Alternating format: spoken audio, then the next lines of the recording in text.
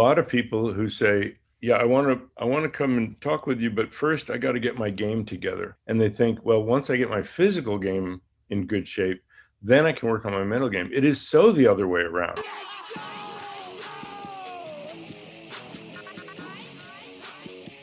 And welcome back to another Par Train. I'm your host, Evan Singer. Thank you guys so much for hopping aboard another Par Train. In case you're new, our mission on the Par Train is to help frustrated golfers enjoy the ride again, on and off the course. And we believe that if you can learn to smile through bad golf, you can learn to smile through anything. We feature interviews from PGA Tour pros, best-selling authors, CEOs, mental coaches, and many more to make the hardest game in the world feel easy and give you guys the tools to enjoy the ride. Before we get to this episode, quick word from our friends over at Rhoback.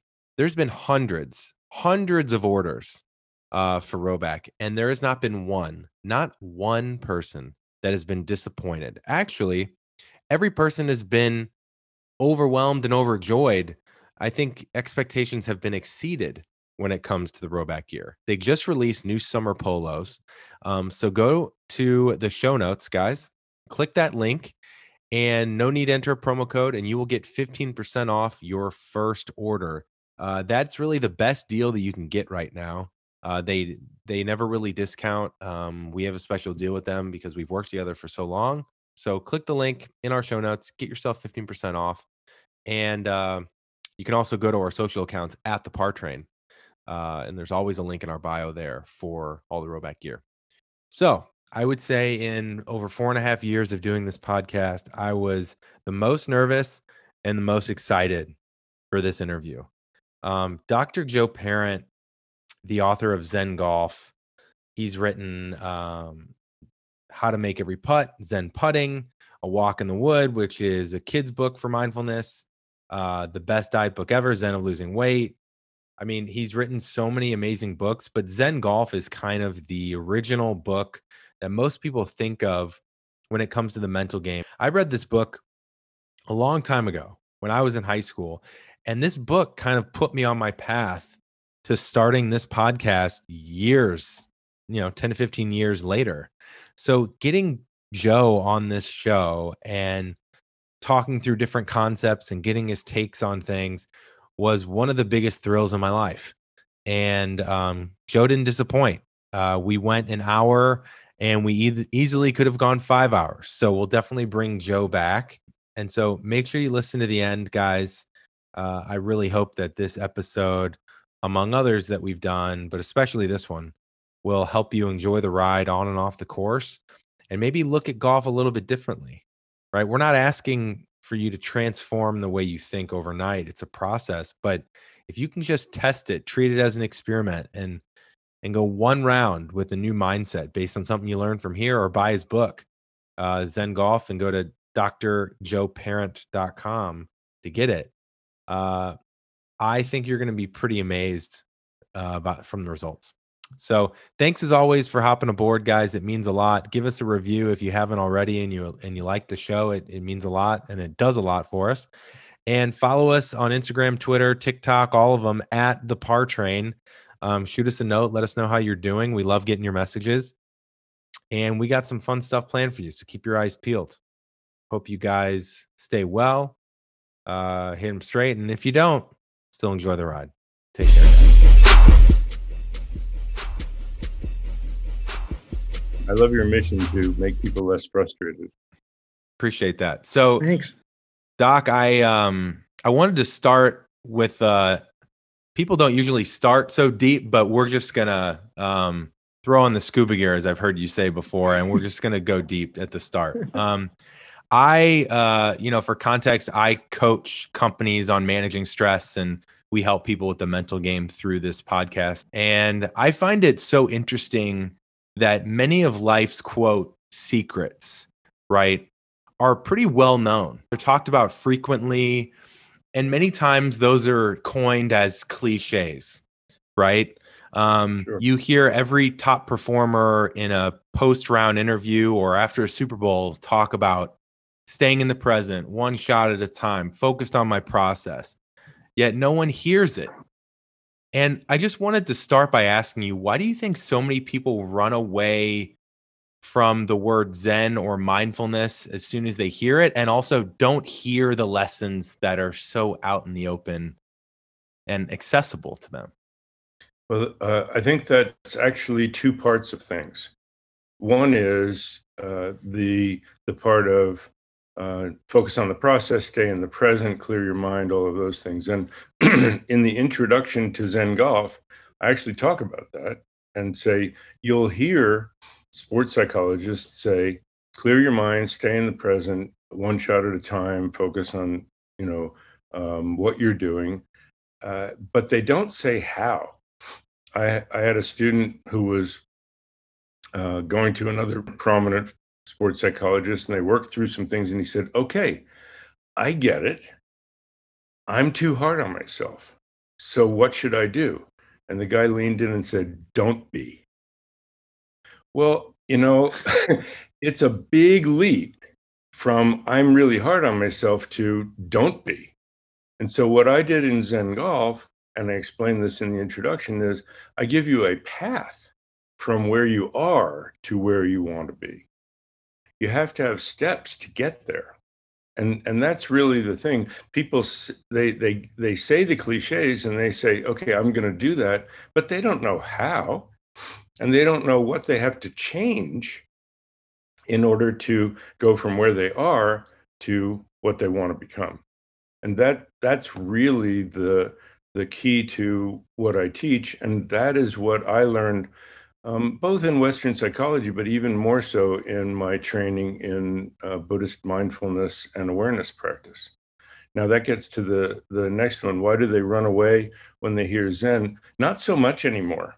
That used to be the case before, but now you hear Nick Faldo, who I've talked to a number of times, and he's got my audiobook, and he says, oh, there was a lot of Zen in that shot, and Phil Jackson, one of the greatest basketball coaches of all time, was called the Zen master of basketball. So it has moved into the mainstream very much, and the way mindfulness has also moved into the mainstream. And I'll tell you, my experience is that if I were to just give an old time golfer, this book, and he would say, I don't want to read about Buddhism, and all that stuff. And I'd say, but this will help you with your golf game. He said, I'll read anything that will help me with my golf game. So Zen Golf was a way of communicating some of these meaningful life lessons through golf, which is where, and so a lot more people got that in their hands than would have if I just written the life lessons as, Zen life lessons or something like that. Sure. And really my mission is both. I want to make people better golfers, but I want to make them happier people as well. And so we can use our minds to play better golf, but we can also learn from how we play golf to use our minds better in our lives. Yeah. And it's funny, Doc. I mean, you talked about the how, right? And the steps to get there. And just giving people a little nugget. I just wanted to thank you personally because, when I was in high school and I was a baseball player. I stopped playing baseball. First place I went after I had surgery on my arm, long story short, I stopped playing baseball. First place I went was the driving range, and I never played baseball again. I started playing golf the way a lot of people start playing golf, which is embarrassment, anxiety, trying not to make things happen, right? I'd be afraid to lose so many balls in front of my friends. I end up losing 12 anyways, right? And I remember reading your book, and I had learned about this type of stuff in my life at that point. I was lucky at an early age. And to me, the thing that really put me on my path in your book to now today, which we're talking about it every week, which is funny how things work, is the non-judgmental awareness counting, right? And I coach a golfer now mentally, and I've started him on that same thing because it helped me so much. Is you have to have a level of awareness before you're able to change what you're doing. You have to be aware of it first. What you're talking about is what I call my ninja system. Yep. and NINJA stands for necessary intention and non-judgmental awareness. Yep. Now, necessary intention, that part, you have to want to make the change. You have to be willing to put in the work and the discipline and the time to make the change. There's an old psychologist joke. How many psychologists does it take to change a light bulb? Only one, but the light bulb has to want to change. So but there's truth in that's why, you have to want to change. So that's the NI, necessary intention. The NJA of ninja is non-judgmental awareness. If you beat yourself up for making a mistake, for something that you do that you want to stop doing, but you beat yourself up when you do it, you actually are paying more attention to yourself. And we are, as human beings, like getting attention, even if it's negative attention. We would rather get negative attention than no attention. Mm-hmm. So that's why kids who aren't getting paid attention to at home act out, because they'd rather get negative attention than no attention. So if you pay attention to it, you feed it, you fuel it, and then you reinforce the habit instead of diminishing the habit. But if you go, there I go again, that was 3, and you put your little tick marks down on the paper and let it go, eventually it will diminish and subside. And it really works to change habits, both physical, speech, and thought habits. Doc, again, welcome to the show. I love that you talk about, you try to learn about your players in the sense of what do they want to become, right? So you've worked with Hall of Fame tour players, LPGA players. You've also worked with average players that enjoy, just playing with their friends. And beginners. Right? So you've seen the whole spectrum. So when you ask that question, maybe in that first session together, what do you want to become? Is there a theme in the answer? Or talk a little bit about that. Usually, well, if we're talking with professionals, they want to become the best golfer in the world. If we're working on, let's say they come to me and they want to work on the short game, and they're professional golfers or competitive golfers, I say, well, you have a little bit of work to do. In my day, the gray hair, it was Seve Ballesteros, and then it was Phil Mickelson, and now it's Justin Thomas or Jordan Spieth. When you're as good as them, then you can just do maintenance on your short game. Mm-hmm. Until then, you should try to increase your repertoire and improve your game. And so you need to find out what the person wants. Now, if somebody's, I had somebody come to me and say, I want to play. This was a very high-powered executive from another country. And he said, I want to get as good as Tiger Woods. What's it going to take? And I said, well, pretty much all of your waking hours from now on. And he said, well, then I won't be able to run my company. I said, agreed. I couldn't agree with you more. Well, I don't think I can do that. I said, well, then let's change our expectations and our goals. So I help people get more realistic about what they can accomplish. If this is a story in it's either in Zen Golf or Zen Putting, and a person said, I only play once or twice a month, and I never have time to practice. Do you have any suggestions on how I could get better? And everybody in the audience laughed. And I said, no, I do. Cultivate your sense of humor. Have a better sense of humor about the fact that you don't play or practice that much. I have a player who, I was out with a student, and he got mad because he mishit a shot.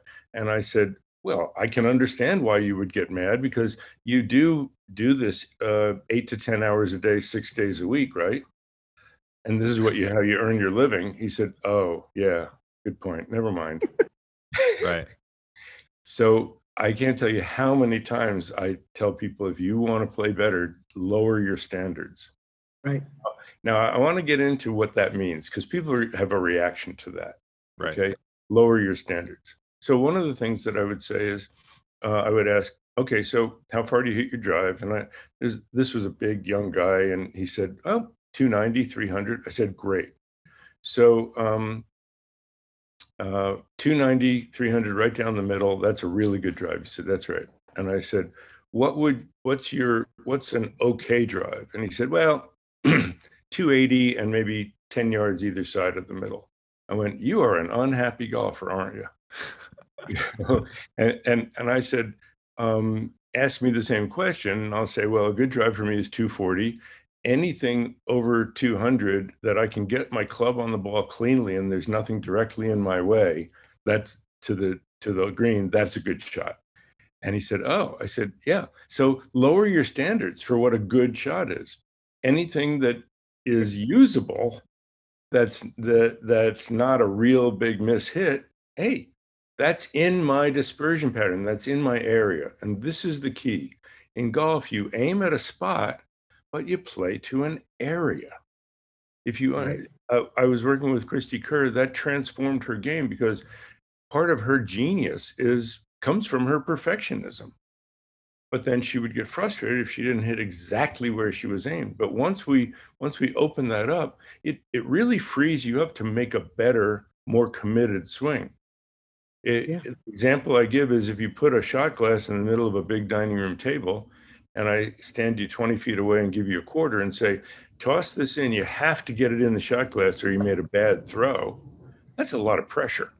Mm-hmm. And you see people get real guidey, and then I say, now what I want you to do is take the quarter and aim at the shot glass, but anywhere it lands on the table is a good throw.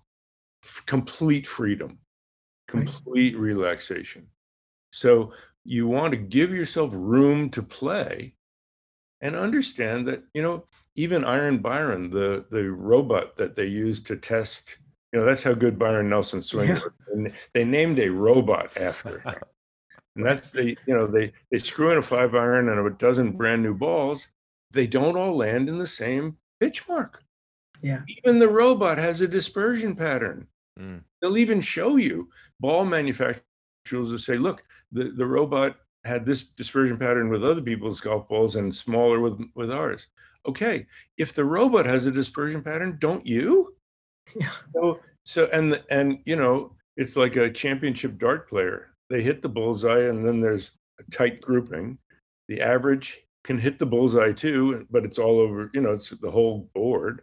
And a beginner could hit the bullseye, but then some are on the wall and the floor, and it's all over. So depending on your level of technical expertise and experience, that's how big your dispersion pattern is. Understand how big your dispersion pattern is. Overlay that on the golf course. Right. And don't choose a club that's going to put too much of your dispersion pattern in trouble. We have a hole here in Ojai.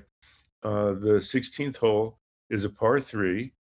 From the back tees, it's 200 yards. It's 210 if the pin's it's a very long front to back green, but it's narrow and there's out of bounds on one side, a cliff on the other side, and it pinches back towards the back. When the pin's in the back and I'm on the back tee, the club that I need, 1/3 is going to be out of bounds and 1/3 is going to be over the cliff. So I lay up. I hit an 8-iron to a landing area, pitch on with a sand wedge or lob wedge, and take 5 or 6 out of play. So give yourself room to play and understand your dispersion pattern. You'll have a lot better time. I think Aaron Byron once said, my golf swing, it's like eating to me. I don't think about it, right? And that's really a great lesson, right? Because your swing's your swing. I mean, he's one of the greatest ever, but you don't think about when you're with the spoon, right? So there's a lesson there. But yeah, and I try to explain that to people and say, okay, so there's great shots. I have a post-shot routine that I teach. For great shots, you want to reinforce them. Say, that's how I always hit it when I trust my routine or trust my swing, or I like to say, trust my swing keys. When I breathe and get grounded, any of the process things you want to reinforce. Now, if you hit one that's usable, but not quite what you had in mind, instead of golfers are amazing critics. We can pick out everything wrong with a shot. I had a friend who hit a 4-iron off the tee on a par 3, and it starts a little left. He goes, oh, I pulled it. And then it starts to fade back and it ends up going in the hole. And he moaned about it. on a hole in one. So, we're ready to see the negative. Instead, what I want you to do is say, oh, that was close. Pick out some positive things, like it was really solid, but it just went off to the right. If I get through, and then you know what you need to do. Just if I just get through it a little bit more, and if you don't know, make the swing you wish you'd made. Make a couple of them. When you get the one you wish you'd made, feel the difference, and you'll know. Now, if you hit a real stinker, that's the third category. As Matt said, you don't forget how to swing a club from one shot to the next. That will always be some kind of mental interference. It could have been somebody moved or made a sound while you were in your backswing. That's still mental interference. I was with David Toms in a pro-am, and his amateur partner hooked one into the houses on the left off at Sherwood Country Club in the Tiger World Challenge when he was out there. And there was a lake to the right of the fairway. And David shook his head, and I said, "No, it was a great shot. Look how well he avoided the lake. He missed it by about 200 yards. Great job of not hitting it in the lake." And he cracked up. He was still telling that story. I just saw him 10 years later. He was still telling that story. So it's mental. And in that case, again, you don't want to leave that spot with a bad swing.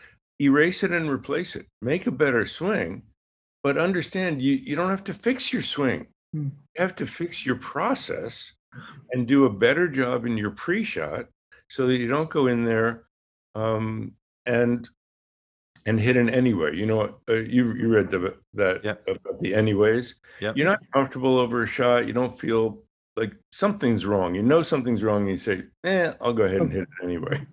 Yeah, that doesn't work well.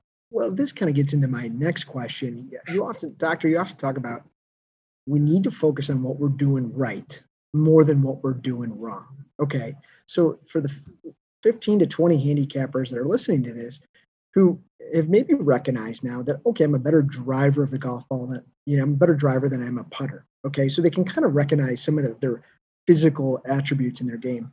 But dive more into this, though, because I think you were getting into it about the feedback stage after a shot, like how to find that positivity to really just set yourself up for that next shot.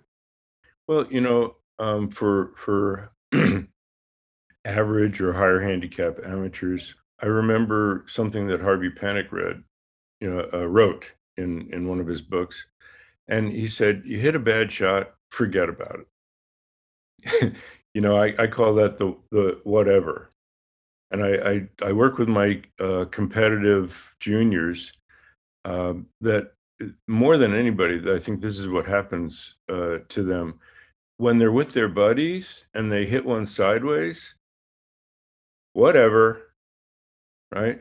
But then there's a different W that happens when they're in a tournament. They hit one sideways and they go, "What's wrong?" Right.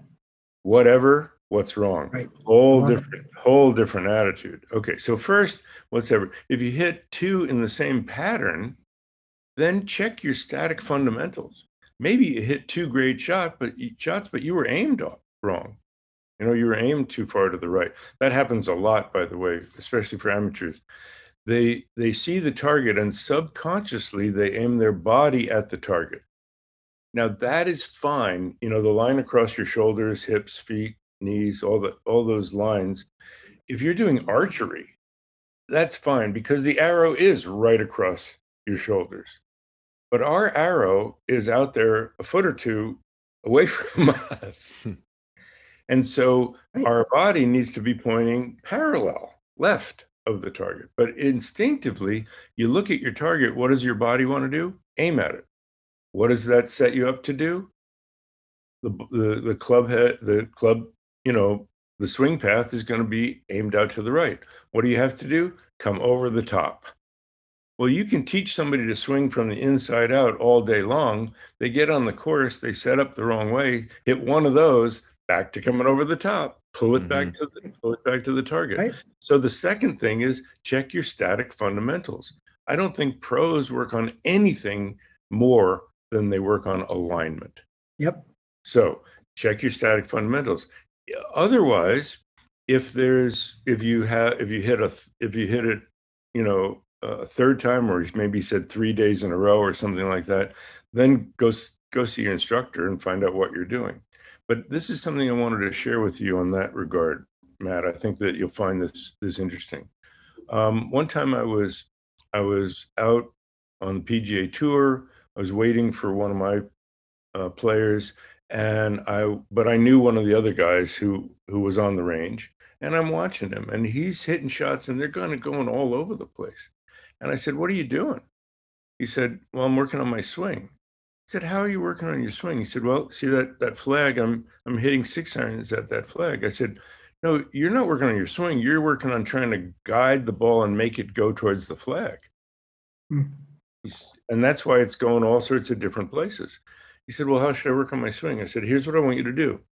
I want you to aim at that flag with your 6 iron and then rip it without any concern for where it's going to end up.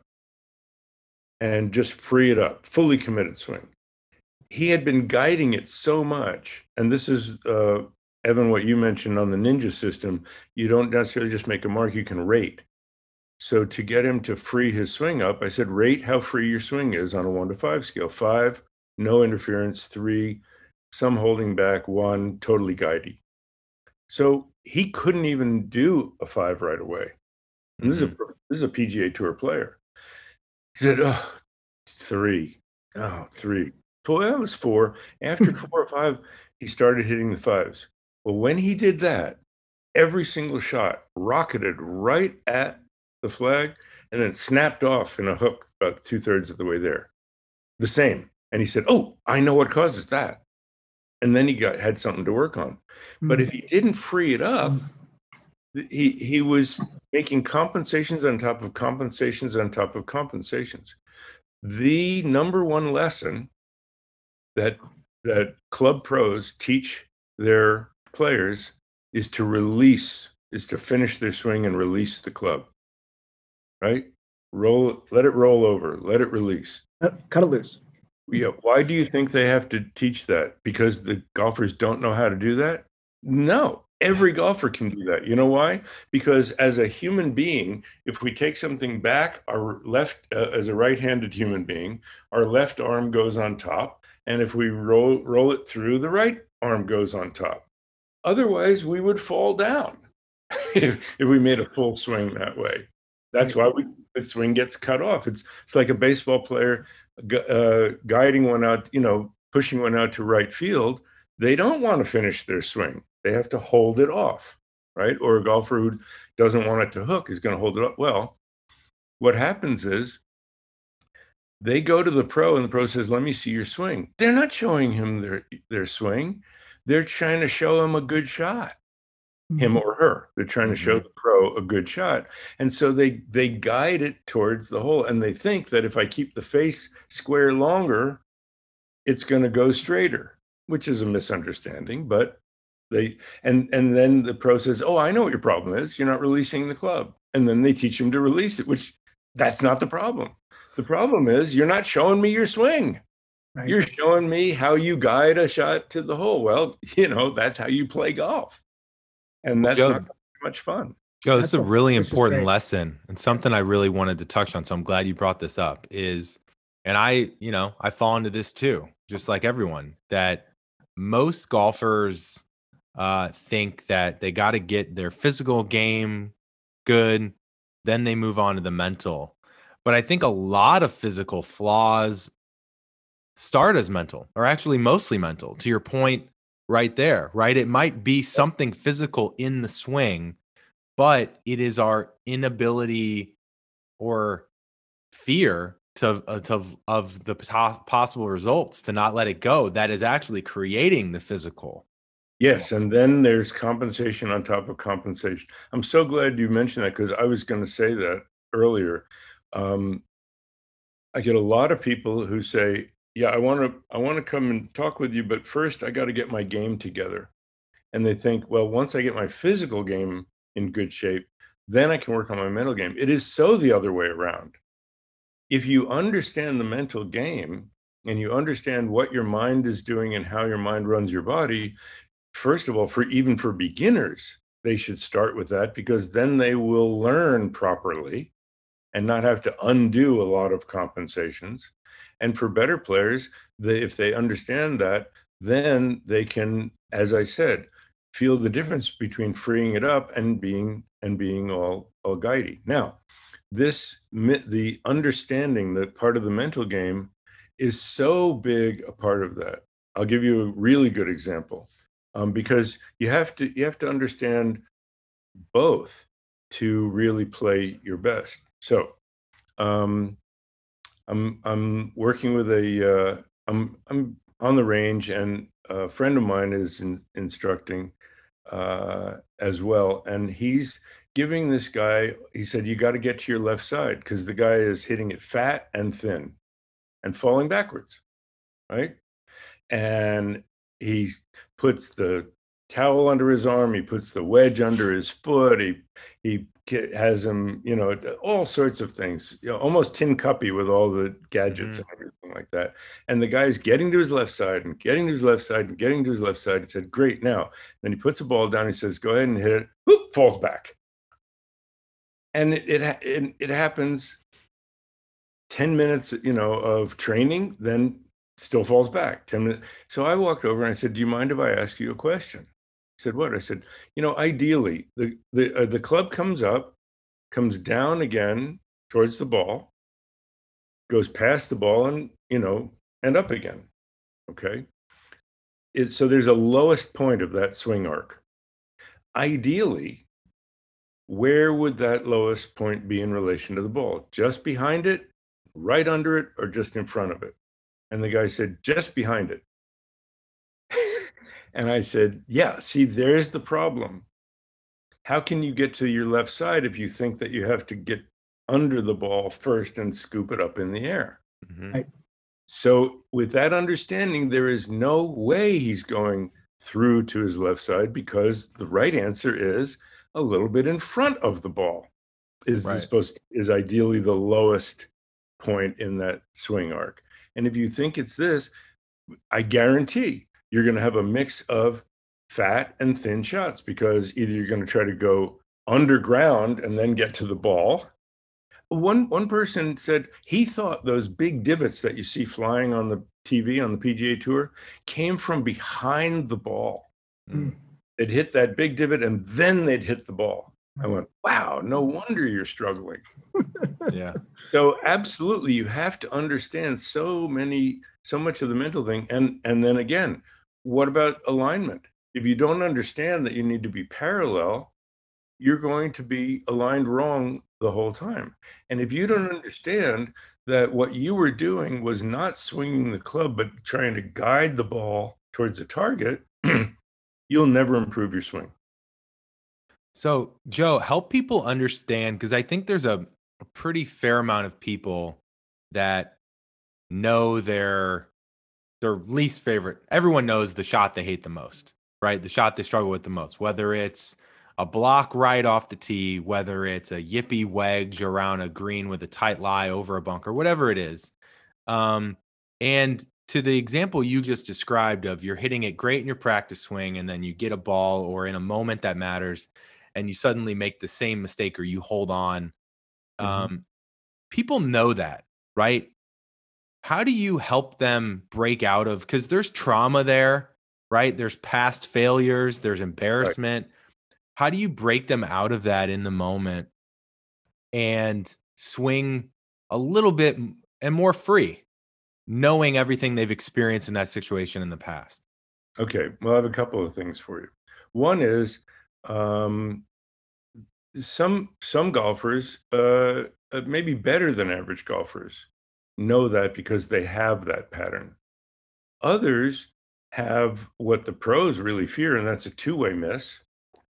And others have the beginning dart player that they're all over the place. They, and there is no consistency. First thing is, again, knowing the difference between guiding it towards the target and freeing it up.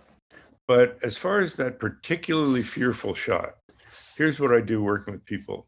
I find an interesting thing, that the universe moves in waves. and I get groups of students that don't know each other coming in with the same kind of problem for a period of time. There was a time when it was maybe 8 years ago, I had somebody who got stuck at the top, like Charles Barkley, and couldn't get down. Then in 6 months, I had 4 students like that. Suddenly, a guy can't take the putter back, 3 more. Wow. In the next month, can't take. It's very interesting. The universe does move that way. But so just the other day, I had 2 students in 1 week. That was their problem. Okay, so the biggest source of trouble in making a free, fully committed golf swing is worry about the results.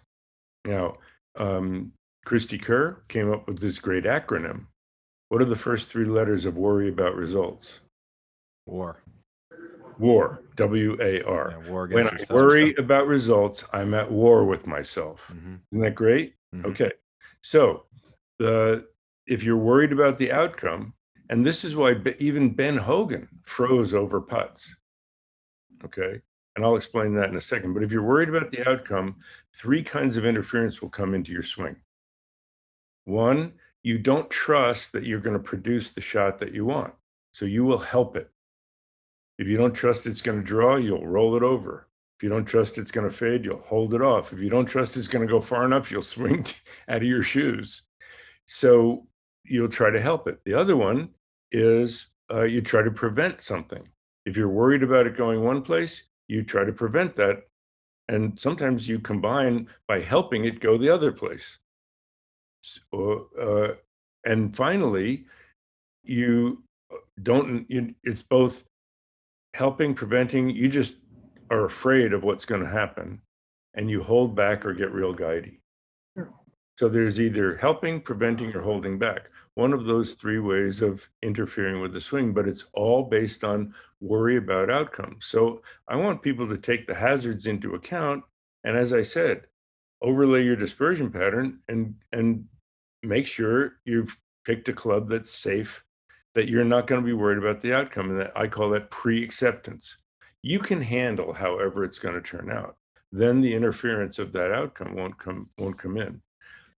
When you get to particular issues of fear, like the yips, okay, chipping, putting,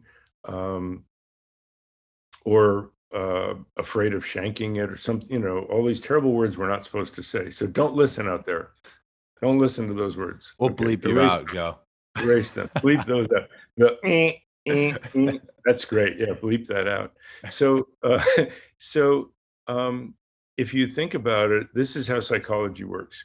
We associate experiences with other experiences that happen in proximity in time. So the pain, and this is what happened to Ben Hogan, the pain of missing a 4-foot putt.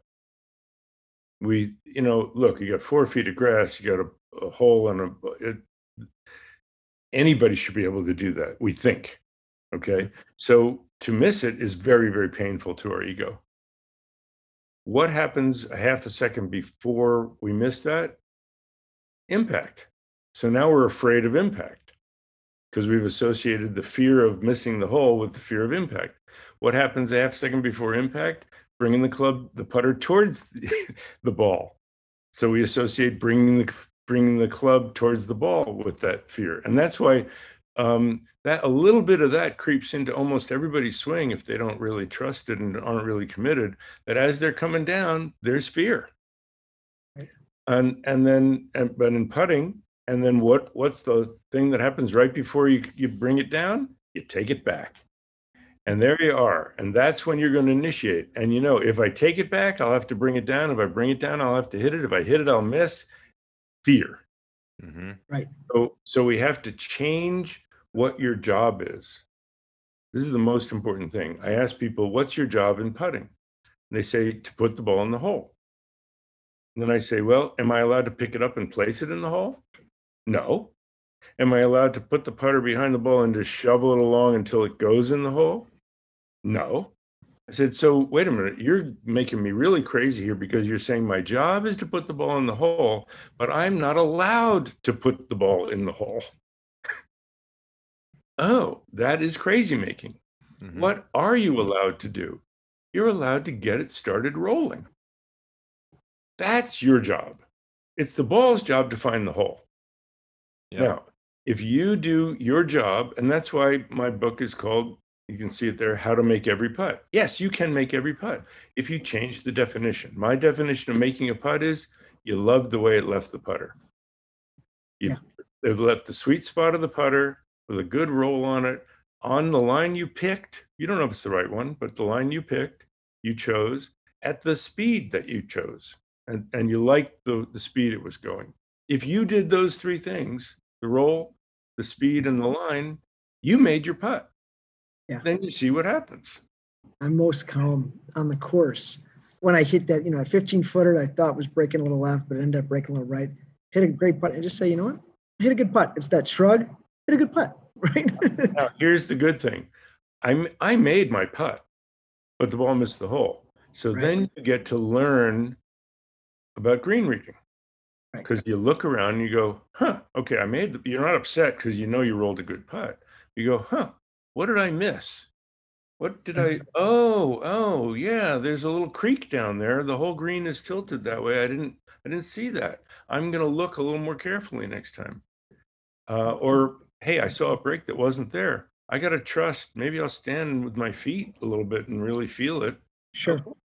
I'm going to get better at green reading. But if you didn't make the putt, if you mishit it or didn't start quite on your line or quite at your speed, you can't learn anything from it. Well, that gets me into what this idea. I want to talk through with you being committed, to the right shot, but also being committed to your routine, right? You talk a lot about Christy Kerr, right, and her great success as a major winner.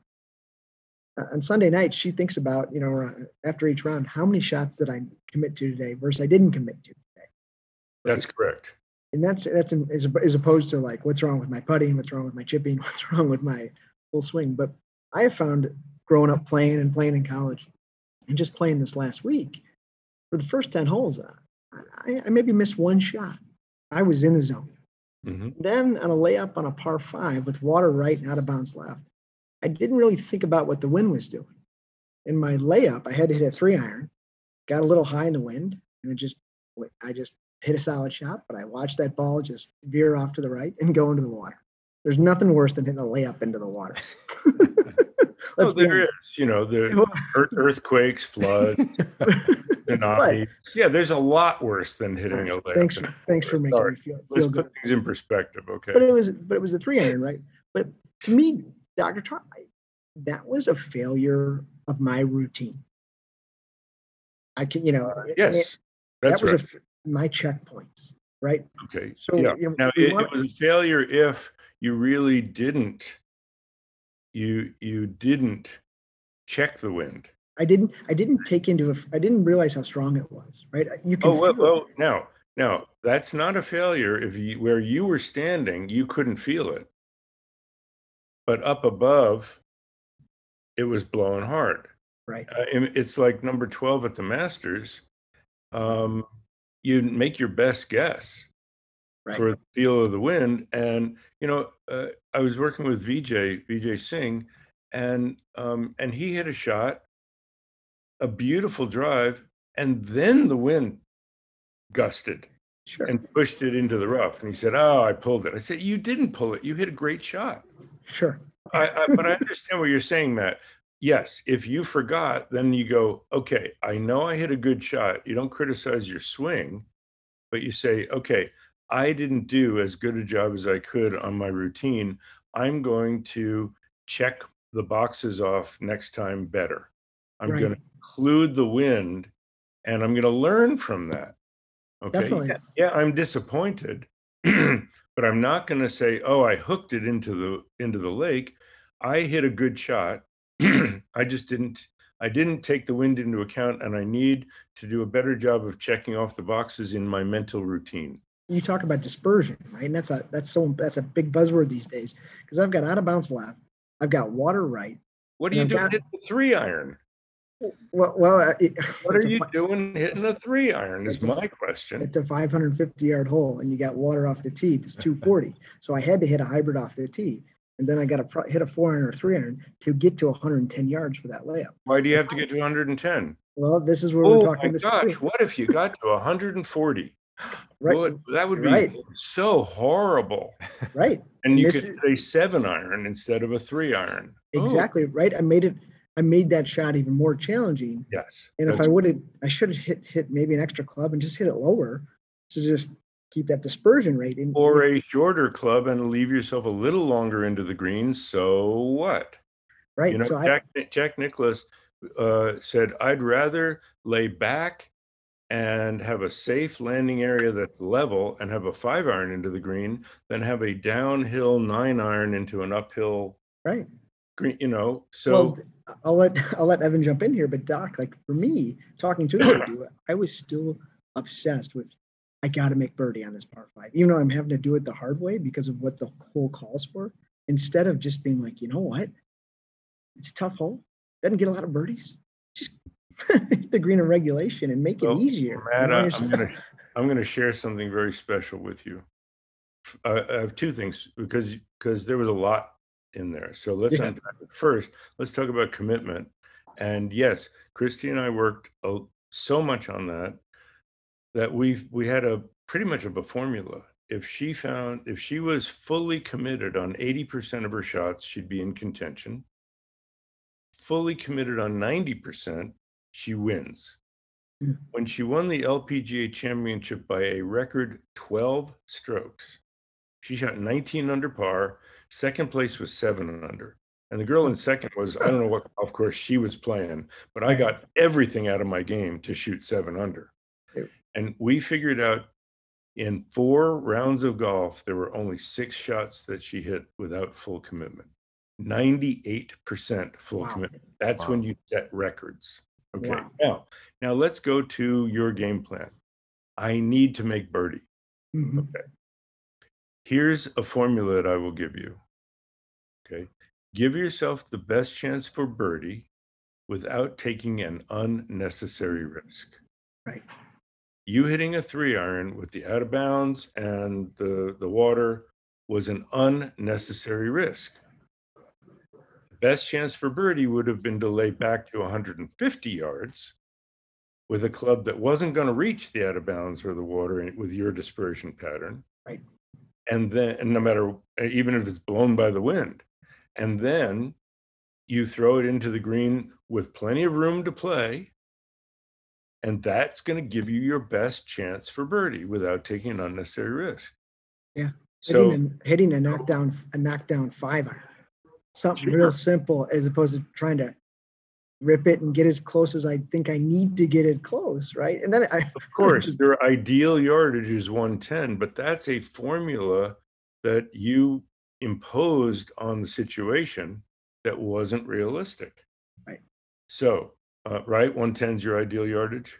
Yeah, I got that from, I gotta get it to 110. I gotta get it to no, you don't. So the game plan that I just gave you works no matter whether on the last hole you got an eagle or a triple bogey. It works whether the hole you're playing is really hard or really easy. It works whether the next hole you're going to play is really hard or easy. It works whether you're over par, under par. It works whether you're having a really high scoring round or low scoring round. On the 14th hole, it's the same game plan as the third hole, the first hole, every hole. Give myself the best chance for birdie without taking an unnecessary risk. And if I hit it in trouble, give myself the best chance to save par without taking an unnecessary risk. Now, what usually people do is they change their game plan. Round 12, 13, 14, if they got a good round going, they say, I said, what do you want to do on the next hole? They said, I just want to par in and not give any back. Well, now you change your game plan. Now you're trying to not make mistakes rather than, do you know when Jordan Spieth, Danny Willett won the Masters, Jordan Spieth had a 5-shot lead going in after the 9th hole. Do you know what made him lose the Masters? It wasn't taking a triple on the 12th hole. It was walking off the 9th hole and telling his caddy, and he was, I love Jordan. He was so generous in sharing his mental approach. He said, what he said, if we just par in from here, we've got this one. Made tentative swings on 10, 11, and then that's what cost him. If instead of he said, okay, we got a 5-shot lead, let's see if we can make it 6 without taking an unnecessary risk. And he would have kept his same attitude, same game plan, might have won the Masters by 10. Okay, so that's your game plan. You don't change it. And I came up with this game plan, and it's pretty foolproof. It doesn't say eagle, by the way. Give yourself the best chance for birdie without taking an unnecessary risk. For higher handicaps, give yourself the best chance for net birdie without taking an unnecessary risk. Yeah. That's it. Use your strokes. Yeah. Change the par on the scorecard. 72 is not your par if you're an 18 handicap. There are no par 3s on the course if you're an 18 handicap. There are par 4s, par 5s, and par 6s. Change the card. Yeah. You'll have a much better time. Yeah, and then, Joe, and then if you shoot 88, you get to come in and say, hey, they say, what do you shoot? You said 2 under. And you feel good. Nice. Joe, this makes me think about an episode we did a month or two ago where I found that the best golf that I play, and we hear from listeners, is playing with the mentality of give yourself the best chance, right? And something you talked about with putting, put it on the best line, make the best stroke, put in the best spots that have the lowest amount of risk, high amount of consistency. There's comfort, there's more commitment there, but also, it's interesting in other sports, Joe, they do that all the time, right? You're down 10 in NFL and you're in the red zone and there's under 2 minutes left and it's 4th down. You're going to kick a field goal first and take your medicine, right? And then you're going to try and get an onside kick and try and get the ball back and see if you can get it. Baseball, you bunt a guy over, you take it out, you intentionally walk people, right? This is stuff that in sports, with team sports, a lot of times you are putting yourself in the best chance to win with the situation you're in.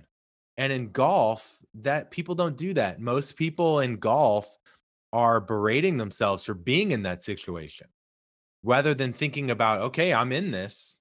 This is the reality. How do I give myself the best chance to succeed? And if you play around a golf like that, I think inherently there's going to be less fear. There's going to be more commitment. I agree completely. And that's why, the one thing in team sports, when we talk about a prevent defense in football, saying is a prevent defense is what prevents winning. Yeah. There was a Super Bowl like that, I think. And I don't want to talk about the poor team that played prevent defense the whole second half, and New England Patriots won another Super Bowl. So, really, that's as soon as you do that, you start being careful and try not to make mistakes, and you get on your heels.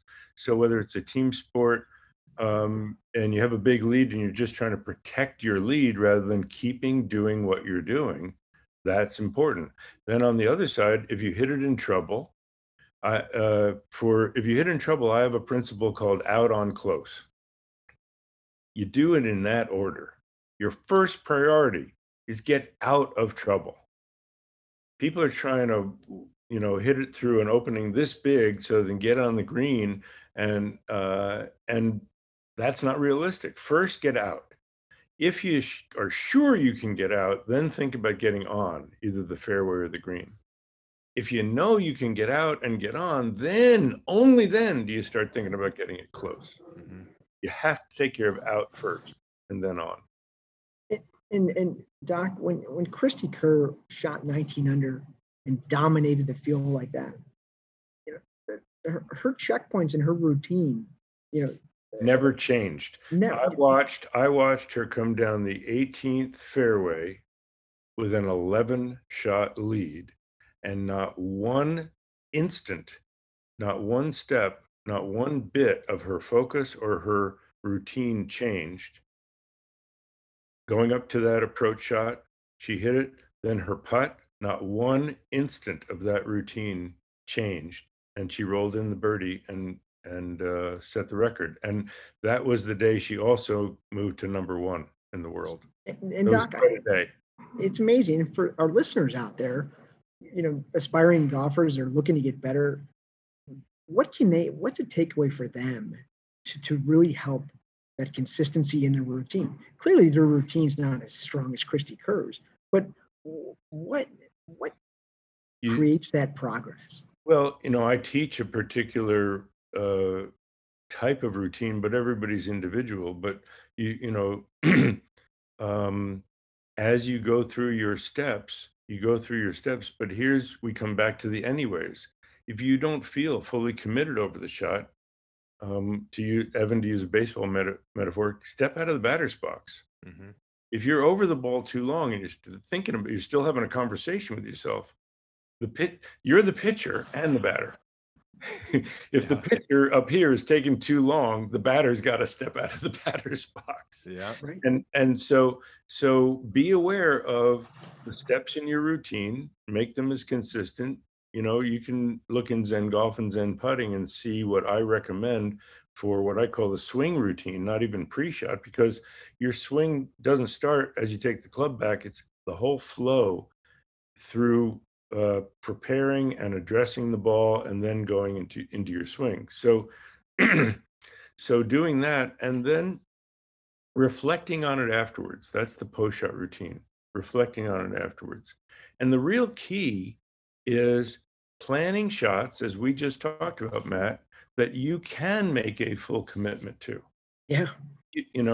What's that line in A Few Good Men? You can't handle the truth. If you can't handle the result, make a different plan. Right. And being aggressive and being assertive looks different on every shot, right? Some it might be going over the bunker, some it might be hitting it to this wide area in front of the green, right? Well, you want to pick a shot that you feel most comfortable playing, and then you can make, I don't like to call it aggressive, I like to call it a committed pass at the ball. Sure. Mm-hmm. Yeah. So I know we're at time, Joe. I just wanted to end on a quote that to me feels like if nobody gets anything, I mean, there's so many good nuggets here and we're so happy to have you on the show. But to me, this statement really is a great reminder for any golfer of any level, not even in golf, just in life. And so I want to end on this and then we'll tell people where to find you if they want more information. The quote is, anxiety is trying to control something you can't control. Change your desired outcome to something you can control. And to me, that is just, I mean, if you do that, I mean, that'll change your life. I've lived it, and I just want to encourage everyone to get your book, Zen Golf, Zen Putting, How to Make Every Putt, whichever one speaks to them the most. Personally, Zen Golf put me on my path. So I want to thank you for that again. Yeah, that's the main one. They should start with that. Yeah, for sure. And go to drjoeparent.com. Anywhere else you want to send people? I have a YouTube channel. Again, awesome. Dr. Joe Parent YouTube channel that you can see a lot of my videos, both on golf and on mindfulness and and some family stuff for A Walk in the Wood. But for your particular audience, I want to share and something that I've said many times that I think will help, and that is, people think that if only they played better, they'd enjoy the game more. It actually works the other way around. If you enjoyed the game more, you'd play better. So give yourself a break, lower your standards, and enjoy yourself on the golf course, because a good day on the golf course beats a bad day on the golf course. I'm sorry, a bad day on the golf course beats a good day a lot of other places. Yeah. So appreciate the opportunity that you have to be out there and find something good in it rather than always looking for what's going wrong, and you'll have a much better time. So yes, the website is drjoeparent, no punctuation.com. and I'm more than happy to help anybody to become less frustrated, more consistent, and have lower scores. Love it. This is great. Thanks for coming on. Yeah, thank you, Joe. And for all those people that scoff at positivity and all these things, maybe take a second and ask yourself how you feel with all the negativity. Wouldn't it be so much easier if you just enjoyed yourself a little bit more versus being so hard on yourself? I mean, we only have one go at this thing. So I love how you ended, because that's how we end every show, is enjoy the ride. And so, yeah, this was great. Thank you so much, Joe. My pleasure. Let's do it again. Absolutely. Sure.